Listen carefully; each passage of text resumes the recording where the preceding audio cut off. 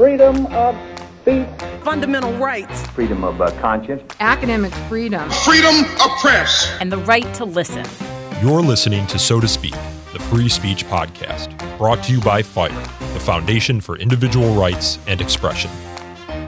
Welcome back to So to Speak, the Free Speech Podcast, where every other week we take an uncensored look at the world of free expression through personal stories and candid conversations. I am, as always, your host, Nico Perino, and today I want to talk about a Texas bill that was signed into law late last year that seeks to do two things. First, it seeks to prevent viewpoint discrimination on social media platforms, and second, it seeks to compel certain disclosures of the platform's content moderation practices. The new law has been wrapped up in court and hasn't actually gone into effect yet, but after suffering some initial legal setbacks, it recently was upheld by the Fifth Circuit Court of Appeals in a ruling that many found surprising and that diverges from an 11th Circuit ruling on a similar social media law in Florida. The case is arguably setting up the most consequential Supreme Court First Amendment case since New York Times versus Sullivan, which was decided in 1964. And as Charlie Warzel of The Atlantic recently put it, the case is a battle for the soul of the internet. Now, before I bring in our two esteemed guests for today's show to break this all down, I want to set a foundation for our listeners by reading to you all some relevant portions of the Texas law. The law regulates social media platforms with 50 million or more users, and it has two main provisions. First, it says that a social media platform may not censor a user's expression, or a user's ability to receive the expression of another person based on the viewpoint of the user or another person. And in this context, it defines censorship by meaning to block, ban, remove, deplatform, demonetize, deboost, restrict, deny equal access or visibility to, or otherwise discriminate against expression. And the second thing the law seeks to do is to empower social media companies, or force, I should say, social media companies to disclose how they curate and target content to users, how they place and promote content, how they engage in content moderation, how their search functions work, and more. And in addition to these disclosure requirements, they must file a biannual transparency report on various content moderation practices and set up a complaint and appeal system for when users' content is moderated or removed. So, with that foundation set, joining us today to discuss and debate the Fifth Circuit ruling that upheld this Texas law is Brad Smith. Brad is the founder and chairman of the Institute for Free Speech, which filed an amicus brief in support of the Texas law. And also joining us is Ilya Somin. He's a professor of law at George Mason University, and he has written commentary critical of the law and the Fifth Circuit's ruling. Gentlemen, thanks for coming on the show. Thanks. Thank you very much for having us. Brad, let's start with you. What's your read on the Texas law and the Fifth Circuit's decision? Well, I think first we need to recognize that the question of social media here raises a number of very important free speech issues. I'm not sure that they're First Amendment issues. That's a tougher question. But we have not before seen something like this where businesses that exercise a fair amount of influence in the dissemination of public ideas have decided that it's their mission to, in fact, limit the dissemination of those public ideas. And the opinion of the Fifth Circuit kind of provocatively calls them censoring and uses that term over and over. Well, it's not government censorship, and I'm not sure it's helpful to keep calling it censorship in quite the way the court does, but it is censorship. It is an effort to limit opinions simply because people in the platforms don't like them. And one can argue about whether or not they're monopolies or not and so on. I don't really think that's terribly relevant. I think it's clear to everybody that we know how many people rely on a small handful of platforms for news to get message out, how difficult it is to navigate. So, for example, I know one libertarian scholar who I won't name because I don't think he's really wedded to this position, but he's raised it. I think he finds it at least somewhat persuasive. And I don't know that I agree with it totally, but I think it's at least, again, somewhat persuasive. He analogizes it a little bit to the situation for African Americans traveling in the Deep South in the 50s. I mean, they could travel in the Deep South, they could, but it was very difficult for them to exercise that right because of the action taken by private companies with no monopoly power at all. And that might be an applicable type of analogy here. So I think, first of all, we have a big speech issue, and that is potentially at least a compelling government interest in fostering freedom of speech. The second thing then is the interest of the companies is rather interesting as a speech case. And I think the court does a pretty good job of laying out some of the problems here. The companies are not being deprived of their right to speak. They can say whatever they want on their platform or anywhere else. Nothing in the Texas law prohibits that. By the way, it's a big difference from like the Florida law that was struck by the 11th Circuit. Nor are they being required to speak in ways that we usually associate with the compelled speech cases. They're not being required to give a statement like in Barnett. They're not being required to put a statement on their car like in Maynard v. Woolley. They're not being required to include somebody else's message in their message to their customers, as in Pacific Gas and Electric. What they're really saying is simply that they don't want to have their property used to distribute certain messages. And that really sounds much more to me like a property rights claim, which as a libertarian, I think property rights are really important. But the Supreme Court has not thought they're important for almost 100 years. And we have a lot of sort of water under the bridge and a way in which we need to look at things. So it's an odd sort of First Amendment claim to suggest that they're being, compelled to speak in some way. And I guess the third thing I would say just right off the top, just to kind of set the stage and then not try to monopolize our little conversation here, but is there's a lot of discussion I see about, are the platforms more like a newspaper? Is Tornillo versus Miami Herald the applicable precedent? Or are they more like a broadcast company, a cable network? Is Turner v. Federal Communications Commission the applicable precedent? Or are they more like a telephone company? And I think the answer to that is they're like internet platforms. They're not really like any of these analogies. I mean, these analogies are helpful. And as lawyers, we use analogies, but all of these run out. This is kind of a new type of thing. And we think about how much it's changed our world in really 20 years. I think it's worth, keeping that in mind. And for that reason, just to wrap up, I was kind of pleased to see the Fifth Circuit say, look, we're not going to hold this facially unconstitutional. And the idea that we want to allow perhaps at least some experiment and see how some of this actually impacts the platforms and other users and so on in practice may be the wisest part of the decision. Well, Brad, let me ask you, because that was one of the curious things, speaking of the facially unconstitutional question about the decision, it seems to reject under Article 3 the court's ability to review facial challenges altogether. What do you make of that? Well, the opinion is kind of interesting. It's got some parts where I think it if not overreaches, at least puts things in a very tough tone. One commentator described it as Judge Andy Oldham, who wrote the opinion, his audition to be the first appointee to the DeSantis administration Supreme Court. It's got some parts as well that, for example, attack the Lochner era, and actually one of the major efforts of conservative jurisprudence over the last 25 years has been to at least somewhat rehabilitate the Lochner era. So it's interesting to see him, slam into that and take some things that may be a little bit stronger than they need it to be for the opinion to go forward. But let's put it this way: there's no doubt that he wrote some things to catch people's attention. Sure did. Ilya, what's your sense of the case?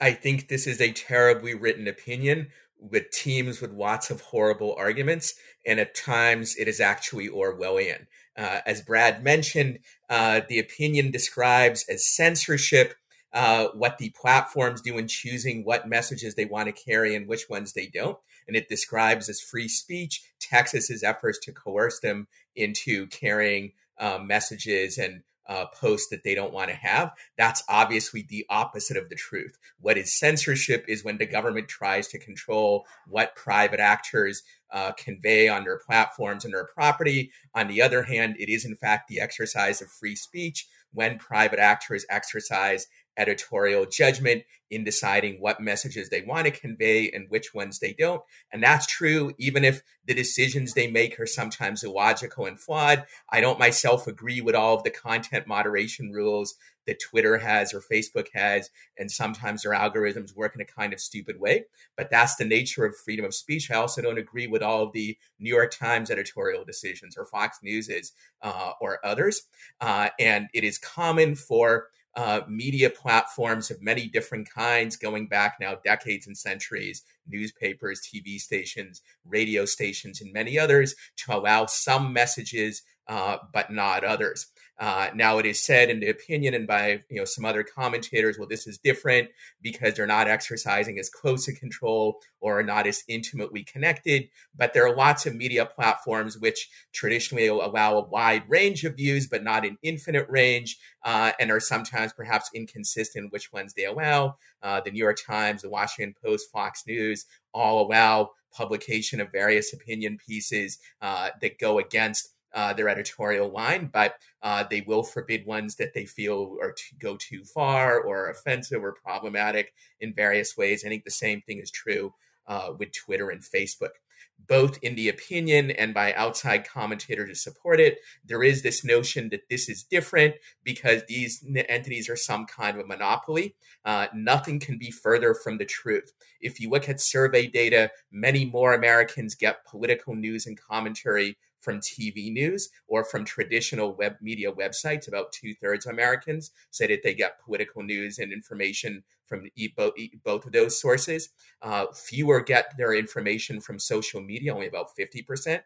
And of those who get information from both kinds of sources or from more than one, only 11% say they prefer social media. That's from a recent Pew Research Foundation study. So there is lots of competition between social media and other forms of information provision, forms of political expression. It's not even necessarily the case that these platforms, Twitter, Facebook, and so on, have a true monopoly over social media provision of political speech. These entities themselves displace previous big firms that were seen at the time as possible monopolies like MySpace. If consumers become dissatisfied with Twitter and Facebook, they too might suffer in competition. In the case of Facebook, there's already a lot of evidence that younger people, that is people younger than my generation, I'm already kind of getting old, they don't use Facebook nearly as much as people my age or older do.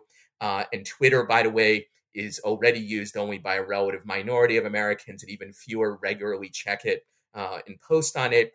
I would also add that here, unlike in the common carrier analogy that we might talk about later, here, part of the service that these firms are providing actually is moderation, in that it turns out the consumers, most of them, actually don't want a completely unmoderated space, or one where the only moderation is that which is required by federal law, as under the Texas law. Even Donald Trump's Truth Social, they reserve the right to moderate and remove what they consider offensive speech. And the same thing is true for other conservative alternatives to Twitter and Facebook, like Parler. So if this decision goes through, and I expect that it will more likely than not be overruled by the Supreme Court. I think the court has already signaled that they hold that view, the majority of justices do. But if it's allowed to stand, it would pose a serious threat to freedom of speech, because it would allow government to impose similar kind of restrictions on other media, which they consider big or influential or problematic. The last point I want to take up, and I know I'm probably going to slightly long, is Brad mentioned the issue of property rights. I actually do think that there is a constitutional property rights violation here. And that's true not just under what libertarians might want, but under current Supreme Court takings precedent. The Cedar Point decision from last year says that it's presumptively a taking whenever the government requires even a temporary physical occupation of private property, in that case, property and land. Here, you also, the state of Texas is compelling an occupation of private property, media websites, by speakers or users that the owners of the site don't want to have there. You can say it's not physical property, but the Supreme Court has in fact said that intellectual property gets takings protection under the Fifth Amendment. Moreover, there is even a purely physical occupation here because the information and data generated by social media sites is actually stored on physical servers. And the more users there are, the more of that storage space has to be used. So there is a physical occupation here as well. And so in my view, there is a violation of the takings clause here, as well as a violation of the First Amendment. That takings clause issue has not been litigated yet in either the Fifth Circuit case or the 11th Circuit, but should the free speech argument be defeated, I would expect this takings issue to come up, and bringing it up does not require going back to the Lochner era or doing anything of the sort. It just requires applying the Supreme Court's precedent, which I think was correctly decided, by the way, from just last year. Nick, let me raise a couple points here. So first, Ilya says this is not censorship. Well, it is censorship. It's not government censorship, but it's censorship. There's no doubt about that. And what the platforms are saying is exactly, we want the right to censor speech on our platforms. And I think we just need to keep that in mind, because when we get into thinking about this, libertarians have let's put it this way, what is the purpose of libertarianism? Is it to promote freedom, or is it to promote a really tiny little government? I think it's to promote freedom, or maybe no government. I think it's to promote freedom. Now, for most of the last hundreds of years, libertarians have seen government, quite correctly, as the primary threat to those freedoms. But it's never been lost on thoughtful libertarians that private sector can infringe on freedom. Certainly, John Stuart Mill in his On Liberty wrote at great length about the private censorship of speech, which I think he viewed really as a greater problem than public censorship of speech. I'm not sure he was right on that, but I'm not sure he was categorically wrong at all times in all places either. So I do think we need to kind of keep that notion in mind when we think about, what is the purpose of what we hope to do at the end. Now, thoughtful libertarians are going to be very, very uneasy about this, because we do recognize the tremendous power of government. We recognize it can be misused. We recognize that historically this has usually been the big enemy. So I don't think people would be wise to jump into inviting the government into an arena like this. But I do think we need to keep those two facts in mind. What the platforms want to do is censor speech they don't like. And then we need to think about what is the best way to actually promote freedom, not only in this case, but in the long term. And I note that, so Ilya points out 50% of Americans get their news from Facebook. So at least some of their news. 50%? I'm like, wow. From social media generally, not just from Facebook. Well, I've seen the last number I saw, Facebook was up in the mid 40s. So I thought maybe you'd see more recent numbers. And I went down to 50. I mean, that's a heck of a lot of people getting their news from one source. I don't know that we've seen that since the days when there were simply 3 broadcast networks on the airwaves. Not all their news, but a substantial part of their news.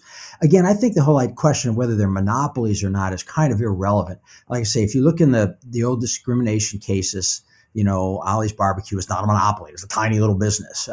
And the bigger question is, what is the overall effect on the ability of people to speak? And we know, again, that it does matter. We know that burying the Hunter Biden story, that it was buried, and we at least can think from certain polling that has been done that it definitely influenced the outcome of the last election. Now, the fact that something influences the outcome of an election isn't a reason to ban it or require it or anything else. That's why people engage in speech, is try to influence the outcomes of elections. But it does indicate, the importance of what is going on here. And that effort was not an effort to influence the outcome by speaking or persuading. It was an effort to influence the outcome by discouraging ideas from getting into the public sector, by hiding them from the public sector. So I think that we need to think about that a bit more in terms of the similar restrictions and so on. Again, I wish the opinion begins by saying we start with the original meaning. Well, that's probably good for the Supreme Court. I'm not sure that's always good for an intermediate appellate court, which probably should start with Supreme Court doctrine of what the original meaning is, even if they would like to go to the original meaning right away. If there's no doctrine on point, maybe you go back to the original meaning. And here, like I say, maybe none of the doctrine exactly fits. But I do wish they focused a bit more on some of the doctrine. And again, a lot of the doctrine has gone through. We have lots of restrictions on companies that force much more compelled speech. So we have Turner Broadcasting versus FCC that says it's okay to force, cable channels to carry certain providers of content. We have Pruneyard saying it's okay to have a state statute that requires a mall to allow people in the mall to set up sort of a little public table and express their point of view. We have a lot of cases like that. And I think, having said a couple times, I don't think the analogies all go that far. I would say, in my mind, the best analogy is this. Way back in the day, back before you were born, Nick, and maybe even Ilya, but probably not. If you wanted to produce something, you would go down to a print shop. They would have names like Instaprint and Pip and QuickPrint and things like that. And you would give them the stuff and they would print it up for you. I don't remember ever that there was ever an issue that any of those businesses would not serve somebody because they didn't like the ideas that was being done there. And to me, that's really what these platforms are. They're quick print shops, right? I mean, they don't exercise editorial discretion. They say right up front, they say, look, we pretty much want everybody here. In defending themselves on charges to 230, and I hope the listeners kind of know at least what 230 is, because otherwise we're going to get in a long discussion about explaining 230. But 230 is a law that insulates, obviously the providers from certain libel suits. And to maintain that protection under 230 in a sort of a lobbying position, they steadfastly argue that they are not publishers of material. And that's what 230 says. They're not going to be treated as publishers for things that are put on their platform by other people. So you've got this kind of, dual action going on here. And again, I don't think we can kind of just rather simplistically state that, clearly the forces of freedom are on the side of the tech companies here, and clearly the forces of evil on the side of the government here. And I think to call this all Orwellian is to just dismiss the serious complexities of the issues that people have and that the courts deal with. And I'll close this thought with one final thought. My big concern is that the Supreme Court's going to feel they have to take this case. And maybe that's right. It probably is. I do know that there's pretty significant differences from the Florida law, so it's not entirely clear you truly have the clean circuit split. But they're probably going to feel like they have to take this case. It's national importance. And the fact is, I don't think they're ready. I don't think they, or most of us, those of us who are sitting here commenting like we know so much, have probably really thought this stuff through enough to have a real sense of where the values lie and which side is ultimately the one that does the most to protect our freedoms. Now, Ilya, I'll bring it over to you in a second. But I want to go back to what the court says in the majority opinion. They say, and they're kind of echoing what you're saying there, Brad, that they're exercising no editorial discretion. They say the platforms are nothing like newspaper in Miami Herald. Unlike newspapers, the platforms exercise virtually no editorial control or judgment. The platforms use algorithms to screen out certain obscene and spam-related content, and then virtually everything else is just posted to the platform with zero editorial control or judgment. I want to push back on that a little bit, because if you actually read the law and read its definition of censor, the law recognizes that they're doing something editorially, right? They say censor means to block, ban, remove, deplatform, demonetize, deboost, restrict, or deny equal access or visibility to, or otherwise discriminate against expression, which is sort of speaking to what the platforms are doing, and kind of what gives you a competitive edge if you're TikTok over Facebook over Twitter is how the platforms determine what content gets elevated or gets put in front of you versus doesn't. Do you not see that as a sort of editorial judgment on how to make a platform perhaps more engaging to its end users? Yeah, well, a few thoughts. First, not to directly answer, but one of the things that the court does is essentially says there's no First Amendment right to editorial discretion, really. Yeah, I was going to bring that up. I disagree with the court on that. But as to what the platforms are doing, I think to me it illustrates a little bit the wisdom of the court, A, not making it a facial challenge, and B, goes to the point I just made of thinking about this a bit. I mean, I don't think right now people quite know how do you get at the idea of algorithms doing this kind of work, because obviously, though, the algorithms are overlaid with these kind of seemingly almost random decisions made on a small amounts of material to take them down at different points in time. So, it may be that these kinds of statutes need to be worked out over time, and that they need to get a lot better. When we were considering where to go on this case at the Institute for Free Speech, a number of people said, "Oh, this is these are bad statutes." And a point I finally made was, look, they're the statutes we've got. They're the statutes that are being challenged, and you've got to decide: are you going to try to say the government absolutely cannot do this, or are we going to suggest that maybe the government should be allowed to do this and maybe the time should be bought to let some of this play out? And one other thing that I'll just note that you were talking, you mentioned when you read the definition, one of the things that really concerns me here, oddly enough, it's kind of odd to me that the cases have started with what I consider the weakest case, or whatever, which is the content issue. And by the way, I do think the standard's content neutral, which generally results in a lower Supreme Court degree of scrutiny to see if the law can be upheld. But the real fears to me that I think people should be worried about are things like demonetizing people and so on. If you want to talk about something where I think the application of the analogy of the Deep South during Jim Crow would really come into play, is when you start making it so that disfavored businesses, literally can't, get cash, transfer cash, do the kinds of things that you need to be in business nowadays. And I guess one of the questions would be, if you take Ilya's sort of absolutist approach here, is where's the stopping point on that? Is that fine too? That's also probably right. We're just going to demonetize people. All these folks are going to be out of business. If they're in disfavored industries, they're out of business. They'll have to set up something else, but that might be tough to do. And, we saw, for example, when the Parler site went up and tried to compete with Twitter, and the other tech companies ganged up on it, and overnight it was gone, and that's a worrisome thing. Well, there is the idea that you can think of these internet companies as on a spectrum, right? On the one hand, you've got the internet service provider, the Verizon, that just gets your internet up and running. You've got payment processors, for example. You've got institutions like Cloudflare that prevent denial of service attacks. They don't have any expressive component for it, but they allow you to exist in the internet world. And then further along on the spectrum, perhaps, is something closer to a social media company that maybe does have an expressive component, maybe, or it's like a Tumblr where you create a community surrounding a shared set of values. If you're a Buffalo Bills fan, for example, only Buffalo Bills fans exist here, and you can only have positive Buffalo Bills opinions. So when I'm thinking about it, you gave the example of the print shop, right? Well, how might that be different than Masterpiece Cake Shop, right? Which has a more expressive. I wonder if I might jump in here.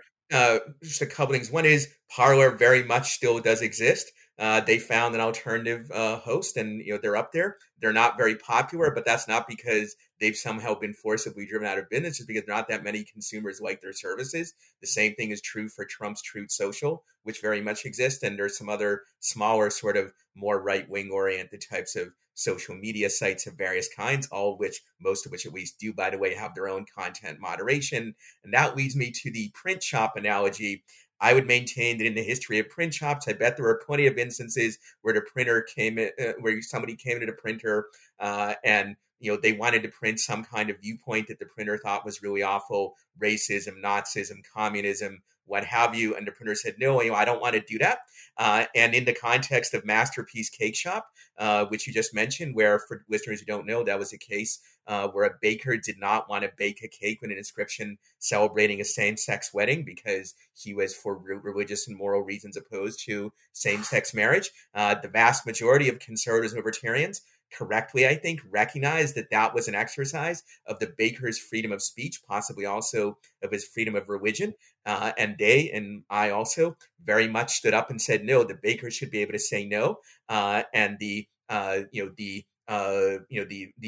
person who wants the cake baked, they should go somewhere else and get it baked there. Analogies to the Deep South and the Jim Crow era, I think, don't undermine that point, because there the discrimination was massively underpinned by the government and by private violence. If you remove that, I think things would be much different. I think you can imagine worlds where somebody's view is so unpopular that they can't do anything anywhere. That is simply not the case with people who disagree with the views of these social media websites. There's many other places where you can express your views, some of which, as I mentioned before, are much more popular than these social media sites are, and have more viewers, more credibility, and the like. Yes, Twitter and Facebook are big, but there's actually more evidence that something like Fox News influences public opinion in elections than Twitter does. But nobody argues that means Fox News should be compelled to show more left of center views or more other views that disagree with their editorial line. And the same thing applies here. Final relevant point on this particular issue is that unlike in the Pruneyard case, which Brad mentioned, where there was a shopping mall where the court said California could have a law requiring the shopping malls not to kick people out based on protests or demonstrations they had. Part of the reasoning of the court in that decision was that the mall really was open to everybody in the general public without exception or almost without exception. That's not true for Twitter or Facebook or Truth Social for that matter. They make you sign a contract before you come in. And among the provisions of that contract are that you are subject to our content moderation.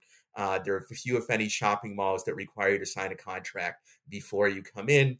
And that contract explicitly has essentially editorial judgment. In the court decision, they say, well, that judgment is exercised after the fact. And so that makes it somehow different. But as Judge Southwick pointed out in his dissent, in some cases, they actually exercise it before the fact. For example, in the case of Donald Trump and some other speakers, they just simply are banned from Twitter or from Facebook entirely because the owners of the firm have judged that their expression is so inimical in various ways to the platform's values that they don't want to have them. To my mind, that's no different from Fox News or the New York Times saying, we don't want Ilya Somin ever appearing in our website or our network because we think his views are totally awful. I might disagree with that decision. I might say it's inconsistent or, that I'm not nearly as awful as they say, that they might think that I am, but they do have a First Amendment free speech right to do that. Finally, on the issue of sort of private versus public threats to freedom, yes, I certainly recognize, private actions can threaten freedom in various ways, but when a private platform or a private owner says, I don't want a certain kind of speech on my property, or I don't want people to enter my property at all, that is not some kind of private coercion of freedom. That is itself the exercise of freedom. And in theory, you could have a danger that John Stuart Mill was worried about, that there's an opinion almost that is overwhelmingly agreed on by society, and purely private action can drive that opinion out. That strikes me as a much less likely or plausible scenario than the government exercising its power to force the same rules on all social media or all media that they think are too large. And I would note that in the Mill type scenario, if an opinion really is overwhelmingly dominant in the private sector, and to the extent that people who disagree with it are shut out, then it's certainly very unlikely in a democratic society that the government is going to step in to protect that highly unpopular opinion. To the contrary, it's much more likely that they will step in to oppress that unpopular opinion more. So when we have opinions that are very unpopular in the private sector, that's actually all the more reason to keep the government out of it, because the government is much more likely to come in and suppress those few places where that unpopular opinion can still be expressed, rather than try to come in and somehow help the unpopular opinion, get more of a foothold. And if you look at the history of government policy, there's vastly more examples of the former kind, where they try to help suppress unpopular opinions than where they try to protect unpopular opinions against First Amendment, against private disapproval or exclusion. And I would add that is actually what is going on with the Texas and Florida social media law. It's not the case that they're protecting some kind of unpopular opinion. It's the case that they claim that conservative opinions, which are, of course, the politically dominant ones in the state of Texas, are being too much excluded from Twitter or from Facebook or some other platforms, and therefore they want those opinions to be more present. So they're not protecting the weak against the powerful. They're actually protecting the majority opinion, or at least the more common opinion in that state, against media firms that on some points disagree with it, or at least on some points don't want some types of right-wing speakers on their sites. Well, I push back on Ilya on a couple of points. First, I think you're entirely correct, and it's a really good point to just a very good prudential and practical point to express that concern about what is government likely to do with its power. I think that's a real issue, and not one that can at all be taken lightly. But let's take a couple other things. So the masterpiece analogy. I mean, I think again that's one that has some persuasive power. But at the end of the day, when you look at the cake shop cases, why are they always cake shops, right? Well, the reason is because you're asking somebody to bake a cake and write on it, here's what I think, right? And that makes it much more like Barnett, like Willie v. Maynard, those kinds of cases where the government is compelling somebody to write something down. And here, the Twitter is not being compelled to write any speech down. And you might add the added point that nobody really thinks that because I post something on Twitter, people think that that's what Twitter believes. Nobody thinks. I would venture a guess that literally not a single person in the United States believes that. Could be wrong on that, but I would venture that guess that, so I just don't think that Masterpiece quite, I think it can be distinguished. And that's what makes, again, this issue kind of tough. Also on the question of, it's not so much whether they're encouraging popular or unpopular opinions. It's the power of individuals that many of the people who are being knocked off these sites do not have a lot of power. And so it's not really so much, is this a popular opinion or an unpopular opinion? Although that certainly can become an important point. But a lot of these people, don't have any power at all. They're certainly much less powerful than the platforms. The Pruneyard case, again, Pruneyard could have put up all the signs it wanted to, saying if you come into our mall, you agree you're not going to do this. They were going to lose that case. So I don't think that idea that there's this contract separates it. And I think the court is quite right in pointing out that, look, I believe contracts of adhesion, they're valid. Everything else, you check that little box. I agree to these terms, okay, on your computer. But the reality is that elsewhere, these platforms, like the mall in Pruneyard, are repeatedly going forth and saying, we welcome everybody. This is America's new town square. Come here. Oldham's opinion even includes some quotes from some of that sort of marketing material. But then they have, this in this little fine print that you check the box on saying, but we reserve the right to kick off rotaries. Well, that's Pruneyard.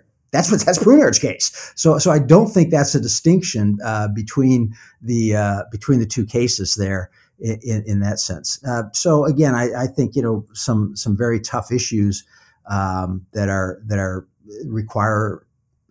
Let's put it this way. I hope the Supreme Court considers them very, very carefully, because I think they're going to take this case. And what I just hope is that they do it with appropriate modesty. I'm not sure, by the way, the circuit had appropriate modesty, but No, so I think the one point we certainly agree on is that this circuit opinion is not modest, and a modesty is not always a virtue, but in this case, they should have been more modest about making claims, many of which are utterly unsupported, either by precedent or by empirical evidence, or even just minimal common sense. A couple of points on the Masterpiece, Cake Shop, and Pruneyard. I think Pruneyard is a bad decision that should be overruled on both the free speech and the takings dimensions, but it is the case that the court made much of the fact that this is open to everybody. And at that mall, I think at like the vast majority of malls, there is not, in fact, a person standing at the gate saying like, you cannot enter our mall unless you sign this contract, which says like. But there's nobody at Twitter manning the gate either, right? I mean, it would be like if you said to the guy when you walked into the mall, sure, I'll pay, and just walked on by him. They would, they still have that issue. And that's what Twitter's got, is check the box, but they're not really looking at it. So on Twitter, if you want to just go to the website and look at things, you don't have to sign a contract. But if you want to post, you do have to sign it. And this is not just a legal technicality. By now, most Americans who are at all interested in sites like Twitter, they know that they have content moderation. They know they have various kinds of rules. Whereas by contrast, very few people, if you ask them, will say like, I have to sign an agreement before I enter a mall. Certainly not an agreement about what I will say or not say when I'm there. Yes, you're right, and Judge Oldham is right that Twitter also sometimes had this rhetoric, we're open to everybody or whatever. But I think that standard sort of advertising puffery, it's similar to saying like, we have the best burger in the world that's clearly better than any other burger.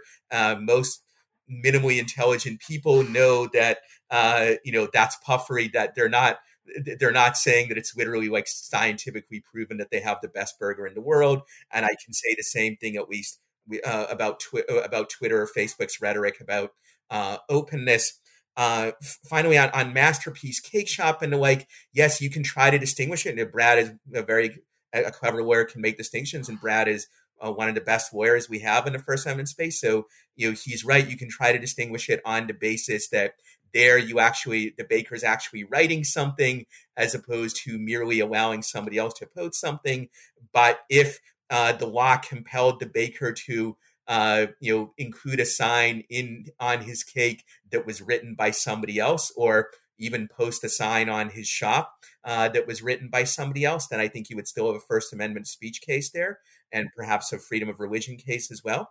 It doesn't matter that it wouldn't matter even if the baker sometimes wrote inscriptions that he disagreed with, or sometimes posted signs that he disagreed with, because we recognize, and I think Judge Southwick notes this in his dissent, we recognize that part of the right of editorial discretion and freedom of speech is the right not just to say, I only post messages I agree with, but to say I only post messages within a certain range.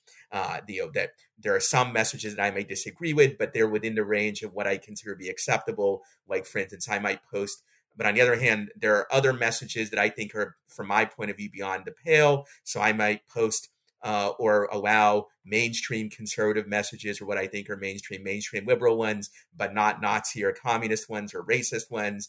I might post some expression about sex that I might disagree with, but not stuff that I consider pornographic, even if that pornography is protected by the First Amendment, and so on. And that's a common stance for newspapers, radio stations, TV stations, all these other sorts of organizations that I mentioned before. And it's entirely, I think, within the First Amendment free speech rights and also property rights of social media sites to take the line that they permit a range of speech, but not an infinite range, or not even as broad a range as would be legally permissible for them to include. So let me make one more comment, if I can, on the masterpiece, and then I hope that we can, in our remaining time, touch a little bit on Section 2, the disclosure requirements of the law, perhaps. But so let's suppose somebody had, and for people of a certain age, this will be the kind. It reminds you of the kind of business that Kramer might start on Seinfeld. Suppose you had a cake shop where you said, "Look, you can come in here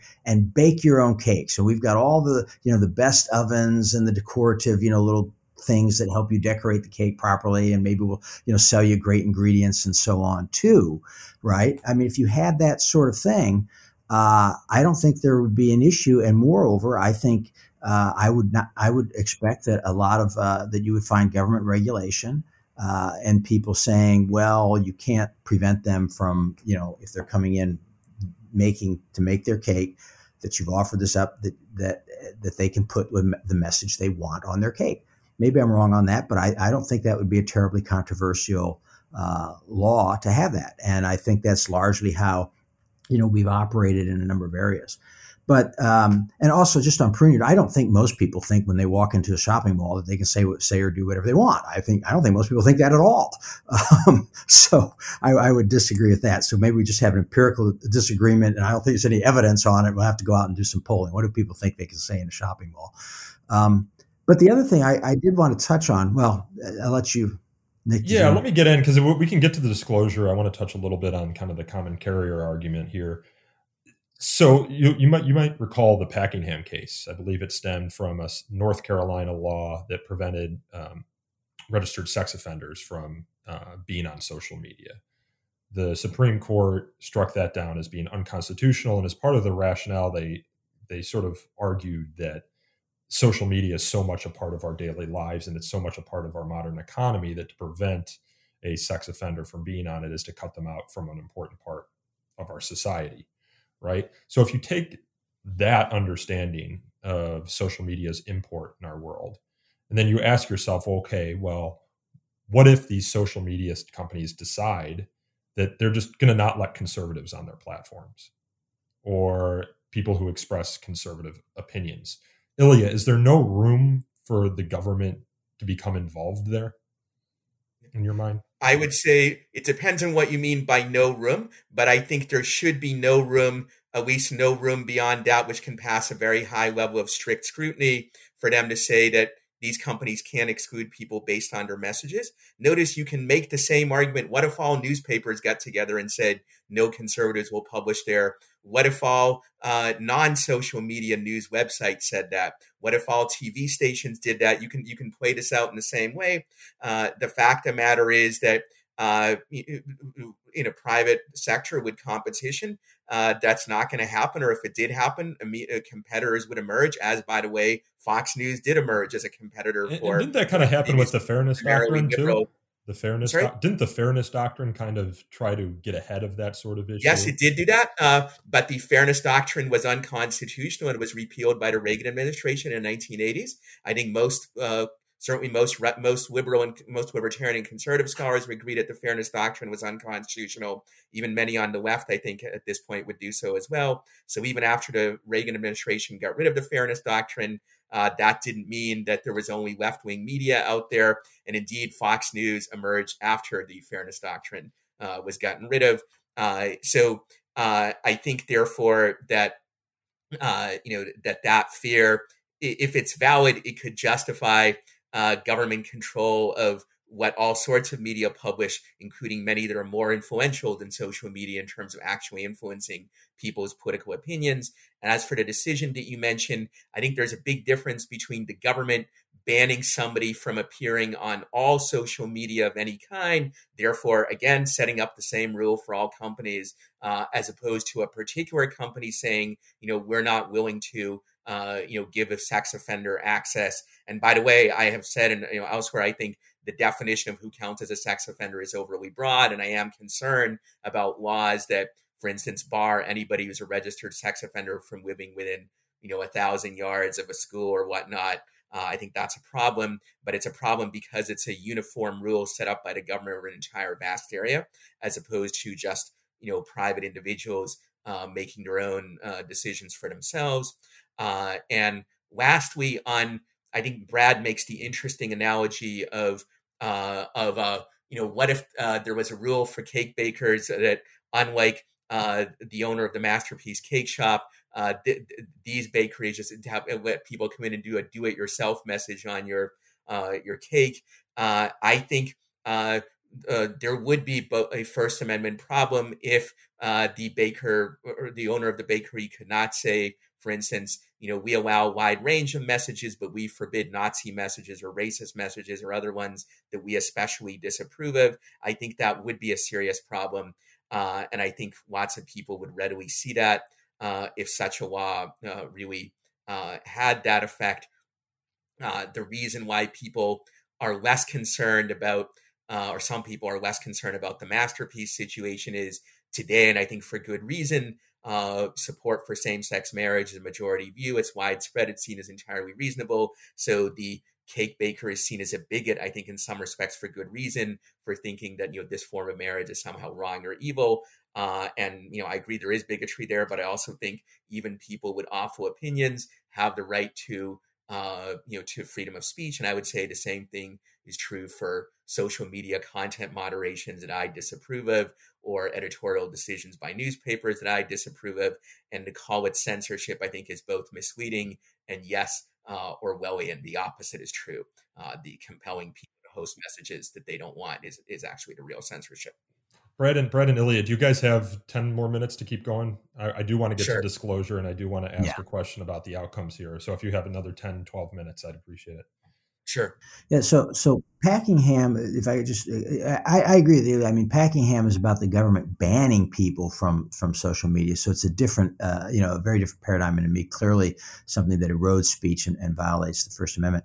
I want to point out, but in the dicta, they do talk about the importance of social media. Well, that's true. That's true. And in that sense, it may support, at least that sort of reasoning or thinking about the importance of social media as a means of communication. But it certainly is not going to be controlling. But that's a good point. The other thing is, I would point out this law, the Texas law, is not at all like the fairness doctrine. That is, there's no requirement that the platforms assure a diversity of views. There's no requirement that they, if they allow one view to be heard, that they bring another view on. Nothing like that. It's rather simply a content neutral provision that says you can't discriminate against certain points of views. And we haven't focused much on that legal standard, but again, under doctrine, the content neutral standard typically goes to sort of an intermediate scrutiny. and a compelling government interest. And so I think that there's not been nearly enough focus, and Ilya has focused on it some here today, but I think in a lot of the discussion, a lot of the criticism, there's not really been a serious discussion of, is there a compelling government interest, and how does that play into this idea of a content neutral regulation? I think that's a reasonable point, that the level of scrutiny might be lower for a content neutral regulation, but it's still intermediate scrutiny, which is a pretty restrictive standard, though less so than strict scrutiny. I would add also, I'm not convinced, this isn't much discussed in the opinions, but I'm not convinced that this law really is content neutral, because I think there's a lot of evidence, some of which was in the briefs in the district court, which suggested that Texas's real motive was not an impartial concern for all speech, but rather specific complaints raised by conservatives, other right of center people, and that therefore the goal of this law is really to boost one side in a political debate that particular platforms may not like, or may not like as much, at least as Texas thinks they should like them. And I think there is a lot of doctrine in the First Amendment area and others which suggest that the intent of the government actor is relevant in determining what kind of regulation it is. For example, a law that on its face is neutral, like a literacy test for voting or a poll tax, may be seen as racially discriminatory if the evidence strongly suggests that the motive is to discriminate against African Americans or some other minority. And I think there is a lot of evidence that this Texas law is meant to boost specifically right of center speech. So let's say the problem that they are trying to boost right of center views. And let's suppose, and I think this is a contestable issue, that conservatives are being discriminated against on these platforms. They can't seek redress from a liberal state government, because the liberal state government will say, oh, tough, we don't care. That's great. We think that's good. We want you put down. And they can't seek redress from a conservative state government, because the conservative state government will, by definition, be trying to protect conservative points of view. I just think that's a little bit of a catch-22 that proves a little too much and goes a little too far in this particular. It's a catch-22 that is inherent in the nature of restrictions on discrimination. You can similarly say that segregationists who want to promote facially neutral laws that have the effect of promoting segregation, they can't go to an anti-segregationist state government because the anti-segregationist state government will not be sympathetic to their complaints. But if they go to a pro-segregationist state government, then that government's laws will be struck down because of their malicious intent. And I think the same thing is true here. So the catch-22, if there is one, is a feature, not a bug. I'm not even sure what you're talking about here, Ilya. I think you're going off the rails here. Let's go on. Yeah, let me ask about the disclosure section of this law. And Texas isn't the only state to pass a law requiring disclosure of content moderation practices for social media companies. California, I believe in the last couple of weeks, also passed a law requiring disclosure of how social media companies moderate certain categories of speech, including hate speech, which of course goes undefined. And in passing that law, Governor Newsom said, California will not stand by as social media is weaponized to spread hate and disinformation that threaten our communities and foundational values as a country. And while he didn't go so far, or the state legislature in California didn't go so far as to mandate viewpoint discrimination or viewpoint neutrality, it did through its transparency requirements seek, in this case, and it's very clear from Newsom's quote, to chill certain speech or to put pressure on social media companies to chill certain speech. And I think you might get that same sort of effect in Texas as well, to say nothing of the sort of concerns about proprietary information and private property. The Texas law says, for example,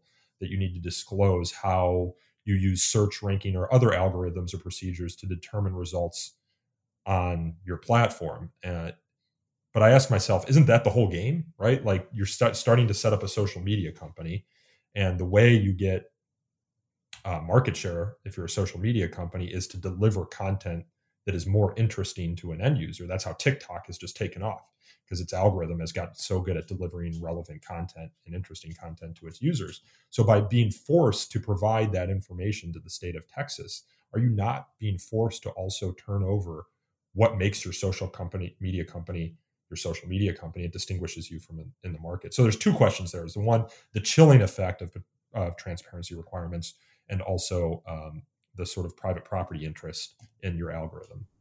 Yeah, that's a great point, and it's good on both issues. One thing that again we might think about is to what extent does the court have to view all of this as an all or nothing proposition? Could a court say, to the extent the definition includes your algorithms, right, it's a problem. To the extent it includes other things, maybe it's not.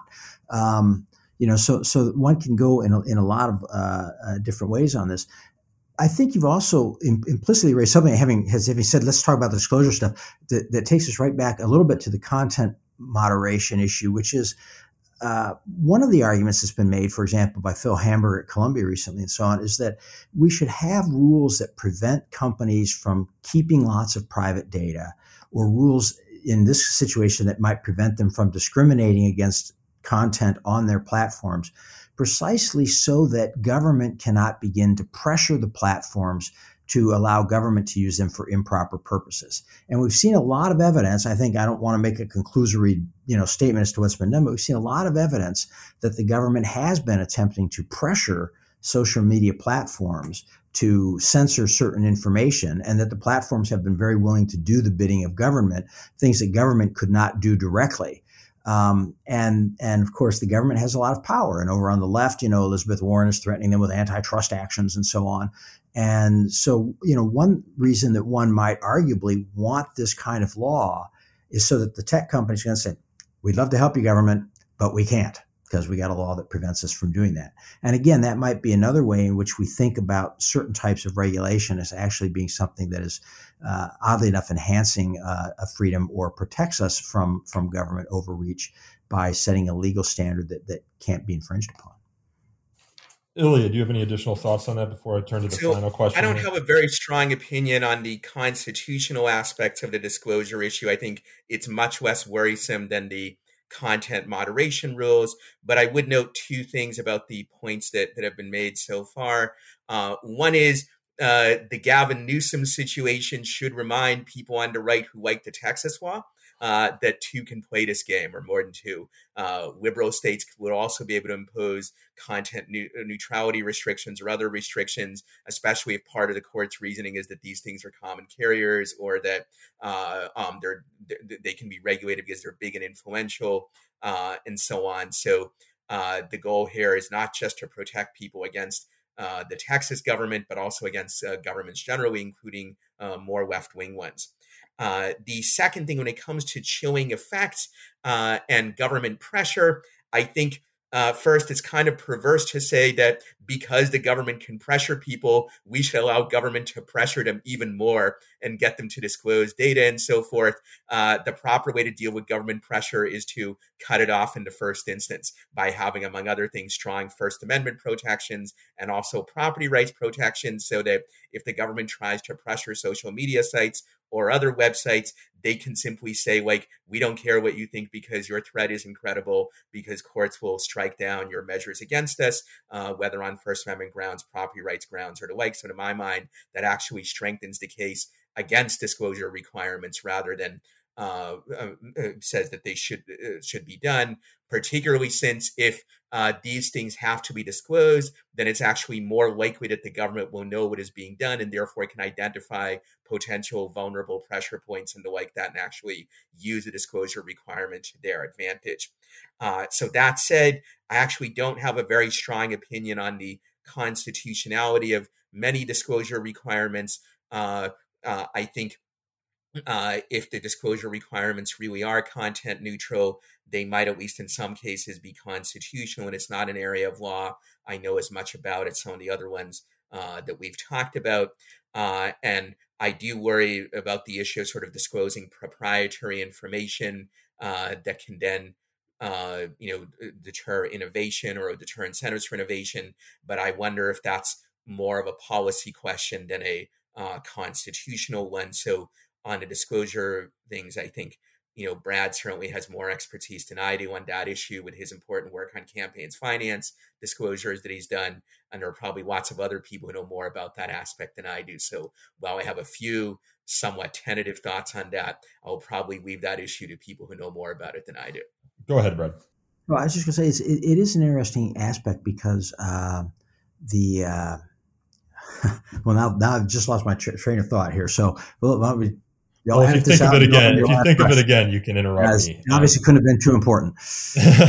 I do want to ask a closing question of you both. So let's say, well, actually, I mean, the Texas law was set to go into effect here soon, but it looks like NetChoice filed an unopposed motion to stay the mandate that would put it into effect, pending a cert petition from the United States Supreme Court. And I guess Ken Paxton, the Attorney General in Texas, didn't oppose that. So I don't believe the law will go into effect. I mean, it just depends what the Supreme Court says here, I guess. But let's say the law does go into effect, or the Supreme Court agrees with the Fifth Circuit and it's ruled constitutional. What does the internet look like? Or at least social media look like? So I'm reading this Charlie Warzel article that came out a few days ago in the Atlantic, and he quotes someone from Stanford's Cyber Policy Center who says, these legislators think they're opening the door to some stuff that might offend liberals, but I don't believe they realize they are also opening the door to barely legal child porn or pro-anorexia content and beheading videos. I don't think they've understand how bad the law is. I'm assuming that we've seen the news articles about the amount of content moderators hired by Facebook and Twitter to police beheading videos, crush videos, child porn videos, preventing those from getting up on the platform. How can social media companies handle that if the Fifth Circuit ruling stands? And there are states that, like Texas, that have a law like this in place.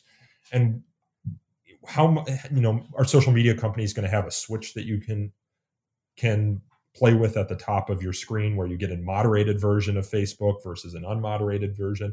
I'm just trying to get a sense of what social media looks like, because I remember the MySpace era where things were much less moderated. You could even change your pages with your own HTML. It was very spammy. A lot of different sort of content that you wouldn't see on a Facebook or Twitter. So what does the internet look like in a Judge Oldham Texas world? So I'm not an internet or technology specialist, so I can't know for sure. But I do think that if the Texas law is allowed to stand in its full force, then you will see a lot of very unpleasant user experiences on social media. One of the reasons why virtually all social media platforms do in fact have content moderation that goes beyond what the Texas law allows is because most consumers want that. That doesn't mean that all the content moderation is good or that there aren't some stupid decisions. I myself disagree with some decisions that I've seen made, but I think a world where the content moderation is limited to this very tight space that Texas allows, I think would be problematic. I would also worry that this would open up the door, depending on how the court reasons this decision, this would open up the door to other kinds of regulation of social media content and possibly other content as well, because as I've mentioned before, many of the kinds of arguments that Judge Oldham uses to justify the regulation on social media could just as easily apply to many other kinds of media. And I think most of his attempts to try to say that it wouldn't apply to them largely fail, either because they're based on factual inaccuracies or because there are logical fallacies in the things that he says, or both. But that said, I have to be somewhat tentative in that I'm not an internet technology expert, and attempts to predict the future of internet discourse, they've often failed quite spectacularly. So I admit I could be wrong in some of these predictions, but I still do think generally the lessons of history show that it's much better to leave the development of speech and discourse to decentralized private decision-making than for government to impose one-size-fits-all rules. And that's especially true in a dynamically evolving industry as this one certainly is. I agree. I mean, it's very hard to know what it would look like. And also, I'm not the guy who's developed internet sites successfully. So in some respect, this is a question for the folks at Meta and Twitter and Amazon and so on. Tell us what's going to happen. I do think that it's very likely, at least I would look at it, it's very likely that, yes, consumers will actually revolt, and this will not be a popular law because people will find themselves getting all kinds of stuff they don't want get. And I think that certainly is one of the possibilities. It may be that the companies, as you suggested, Nick, have sort of a moderated platform that you can opt into, or it may be that they do more things where you opt into certain groups, not groups as they're sometimes used on some of these sites now, but we might say I guess I'll call them groups, but they're not like exclusive groups per se. But you say, I want to be on this page that doesn't include this stuff or does include these things. I think there's a lot of ability for the companies to do a fair amount of that, to give you, in other words, a way to, in a certain sense, set your own algorithm by saying, here are things I don't want, here are things I do want. But I don't know that for sure. Like Ilya, I'm not really a tech guy. So we'll have to see how that plays out. And it's another reason for a lot of these things to be done, on a not on a facial basis, but on an as applied basis. I think that's true as well of the disclosures things, which we didn't talk about much. But again, it may be that when, we have lots of disclosure obligations on companies, contract disclosure obligations, labeling disclosure obligations. We force them to put notices up in their workplace and so on. It may be that when you, get into S-applied challenges, the companies would be successful in getting a lot of the mandatory disclosure stuff taken out because it did step too much into their, trade secrets or other protected rights, what have you. And I think that's largely the case with how the net would look. So yeah, it's a great question. How's the net going to look? I don't know. I think it's very, very possible that when this is done, it's going to be very unpopular, but we'd have to see. Can I ask a technical question about this? Go ahead. In your opinion, Brad, or for that matter, in Nick's opinion, does either the Texas law, first of all, does the Texas law allow for a situation where Twitter essentially says, when you join Twitter, you have the option of choosing either moderated Twitter or unmoderated Twitter, right? Because if that's permissible, then it may be that say 90% of consumers choose unmoderated Twitter, and there will be sort of a little cesspool of completely. 90% will choose moderated Twitter. There might be a little cesspool that looks like Gab or something that's the unmoderated Twitter, but people who want to use Twitter to reach a vast audience potentially, but without any restrictions, they wouldn't be happy. Yeah, and you're right back to square one. And I don't know if the law covers that or not, to be honest. I don't think it does. I've read the law trying to look for any suggestion that sort of thing might be acceptable, but it's pretty straightforward in saying you can't censor through its done permission to censor. Whether you can set up a censorship zone versus a non-censorship zone, I don't know. I think it's largely silent on that, and that's something that would get litigated if the law goes into effect potentially. Yeah. I wonder also whether Judge Oldham's opinion. I think not, but I wonder if Judge Oldham's opinion would read that there's a First Amendment right to set up the restricted zone as long as you have an unrestricted zone on your site. My guess is Oldham would probably say there is not such a First Amendment right, and that the Texas or other states could ban having the sort of zone with restrictions. But you can perhaps imagine a more what was the term that Brad used? A more humble opinion that did allow that. So the federal government, or for that matter, state governments, could set up their own social media companies too if they wanted to.